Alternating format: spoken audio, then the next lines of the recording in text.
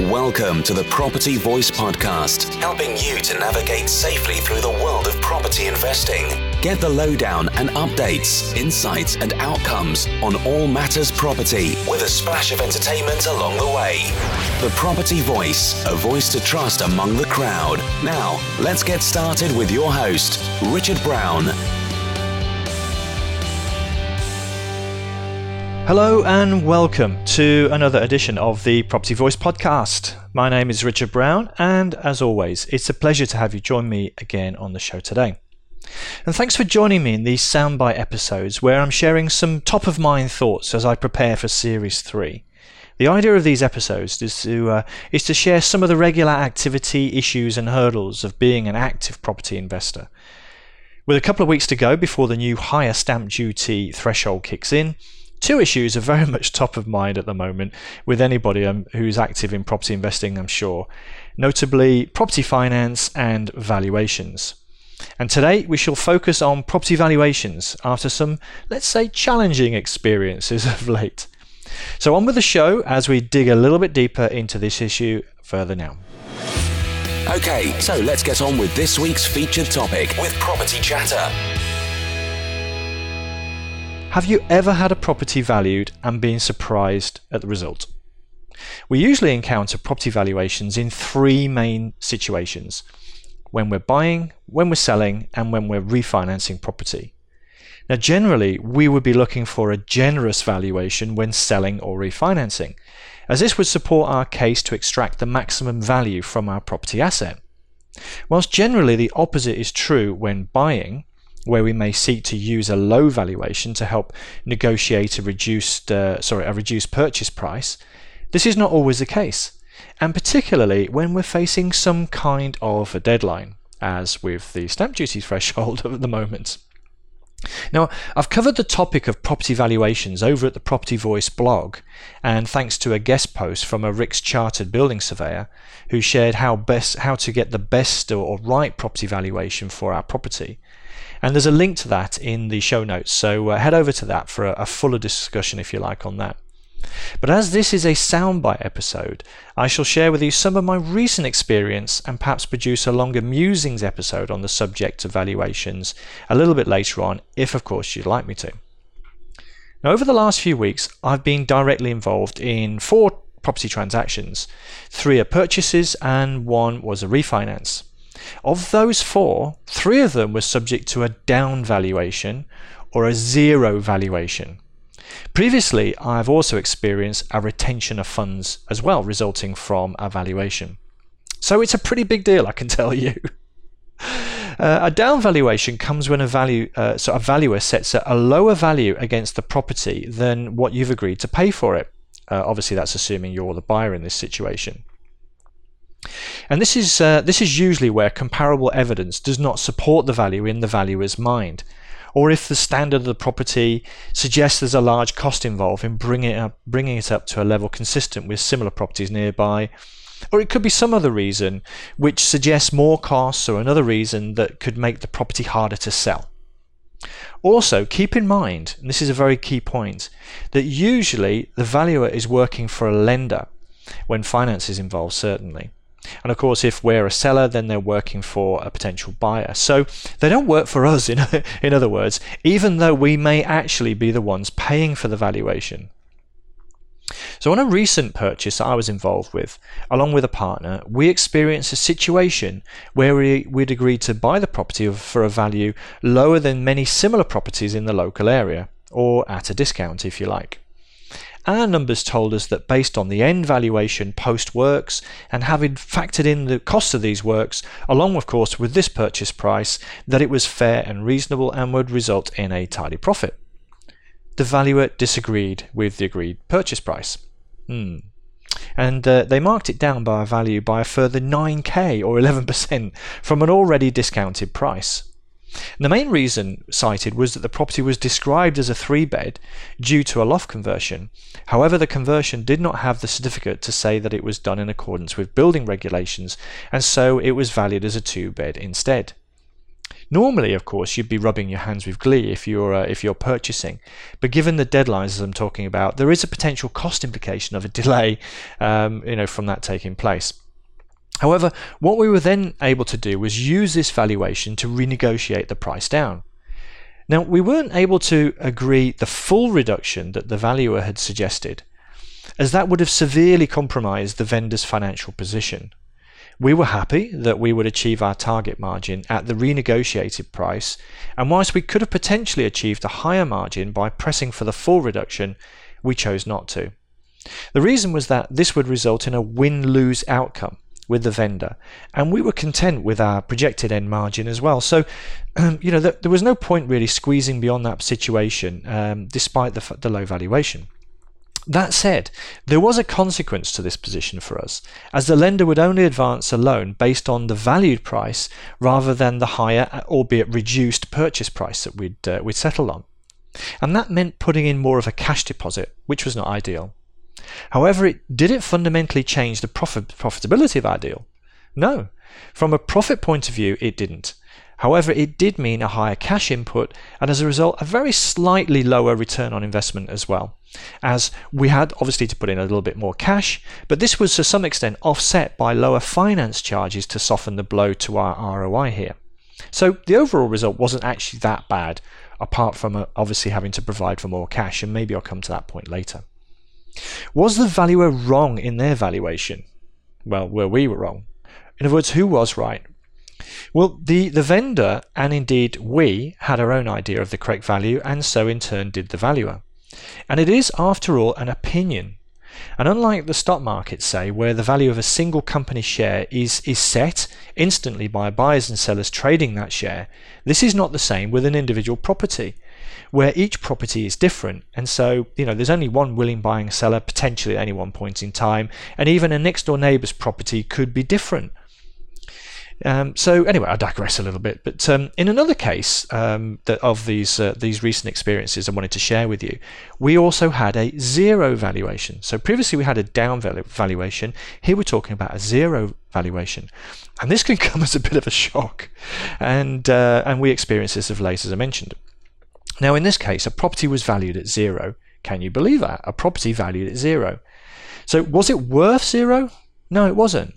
However, the reason for the valuer adopting this approach was actually quite sensible, if also slightly annoying at the same time.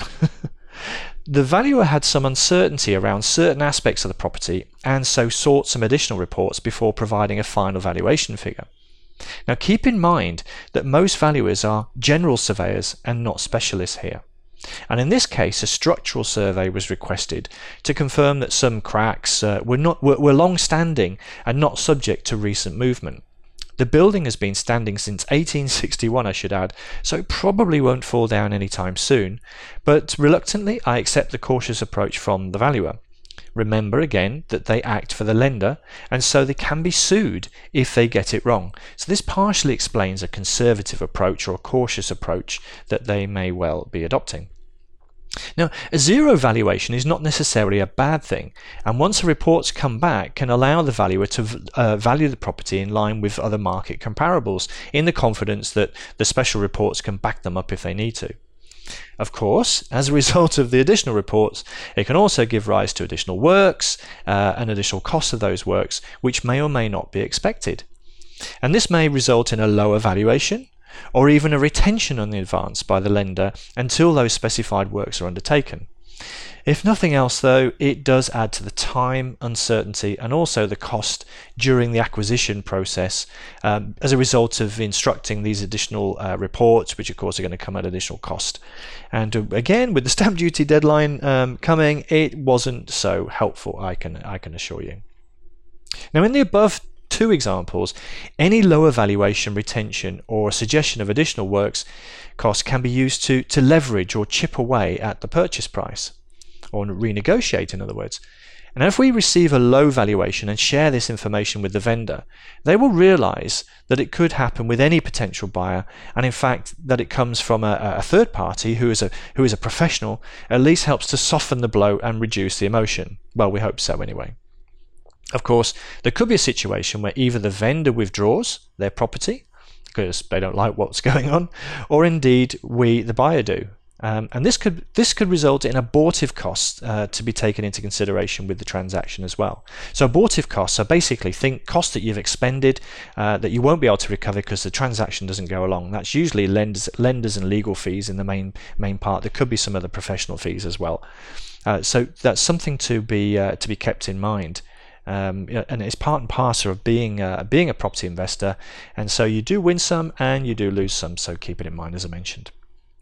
Now, the refinance valuation that I alluded to was again downvalued, and this was, I had to think about whether I smashed a mirror or something like that. What's going on, but I'm more on that later. It isn't just me, I can assure you. But this revaluation was for an HMO that I was refinancing, where the valuer adopted again a cautious approach with regard to an investment valuation based on some other properties of a lower standard as comparables in the area.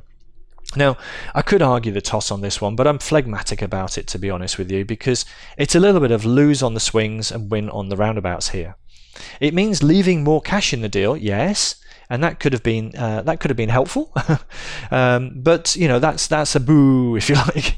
However, it also reduces my debt level, and plus it improves my net cash flow income position on the property as well. Yay! So it's not all doom and gloom. And as taking a long-term view on this one, the net cash flow and income position is very good, and that's consistent with one of my target key performance indicators anyway. So as I say, pretty phlegmatic. Shrug my shoulders, we move on. But of course, what you're noting here is extra cash is the watchword here, and I'll come back to that later as well. So to add some colour and wider context to this discussion, it isn't just me. I can assure you, it's not just me that's experiencing these issues with valuations of late. Indeed, I spoke to a respected mortgage broker last week who told me that around 50% of the valuations he had seen lately had an issue with regard to the valuation. And that's whether it's being downvalued, set at a zero value, pending further reports, or sometimes even a retention. Now, I'm not privy to what goes on within RICS or the communications between lenders and valuers, but I wouldn't mind betting that something is afoot here. So keep an eye on your valuations as you go through, is all I can advise you to do. Now, we've not reached the full end story as far as all of these valuations go. In my case, with these 4 valuations, 3 are now fully resolved, 2 of which have resulted in a lower purchase price being renegotiated on the strength of the valuation, and the 3rd, a lower level of refinancing cash has been released on the property, which, as I mentioned, has some upsides as well. The 4th is still awaiting the results of the special reports. I have it on a verbal that there's nothing significant. There are some issues that have come out, but most of those are relatively expected. So we'll have to see what the final report on that one comes out. But we don't have that much time as well, is the point. But in each case, and this is part of the learning here, it has added to the time and potential stress, or at least anxiety, of doing the deal. And in a couple of cases, it also led to an increased cash requirement in the deal as well. So my top tip for today really is to keep in mind for your next property deal that you may need to set aside for some additional cash requirements. So the advice really is just to don't fill yourself up, on the first property deal with nowhere to turn. Otherwise, you might have a nasty surprise that you can't actually address, struggling around to find additional cash, or maybe facing some of those abortive costs because you can't stretch that far. So my final thought on this topic is this: valuations are just an opinion. But unfortunately, the valuation surveyor's opinion counts the most, and that is why they are akin to being the Chancellor of the Exchequer, in my analogy and in the title for today's show. They're such a big player in the financial outcome of our property commercial reality, and they, along with the Prime Minister, or the lenders in other words, are a powerful force, and we need to navigate and manage around them if we are to be successful. So that's what I wanted to share with you today. I think I might return to this subject and elaborate a lot more on the wider issue of valuations and surveys. But for a Soundbites episode and sharing some of my recent experience, that might be sufficient, let's say. But if this topic has stirred you up, and I often find that it does, you can always drop me a line, podcast@thepropertyvoice.net, and we can have a good old moan about valuations between us, I'm sure. But as ever, the show notes will be over at the website, thepropertyvoice.net. Meanwhile, and as always, I'd just like to say thank you very much for joining me on the show today, And until next time on the Property Voice podcast, it's ciao ciao. Thank you for listening today. Now head over to thepropertyvoice.net for more inspirational content and get updates through our mailing list. Join us next time on the Property Voice podcast. And if you enjoyed the show, please don't forget to rate us on iTunes.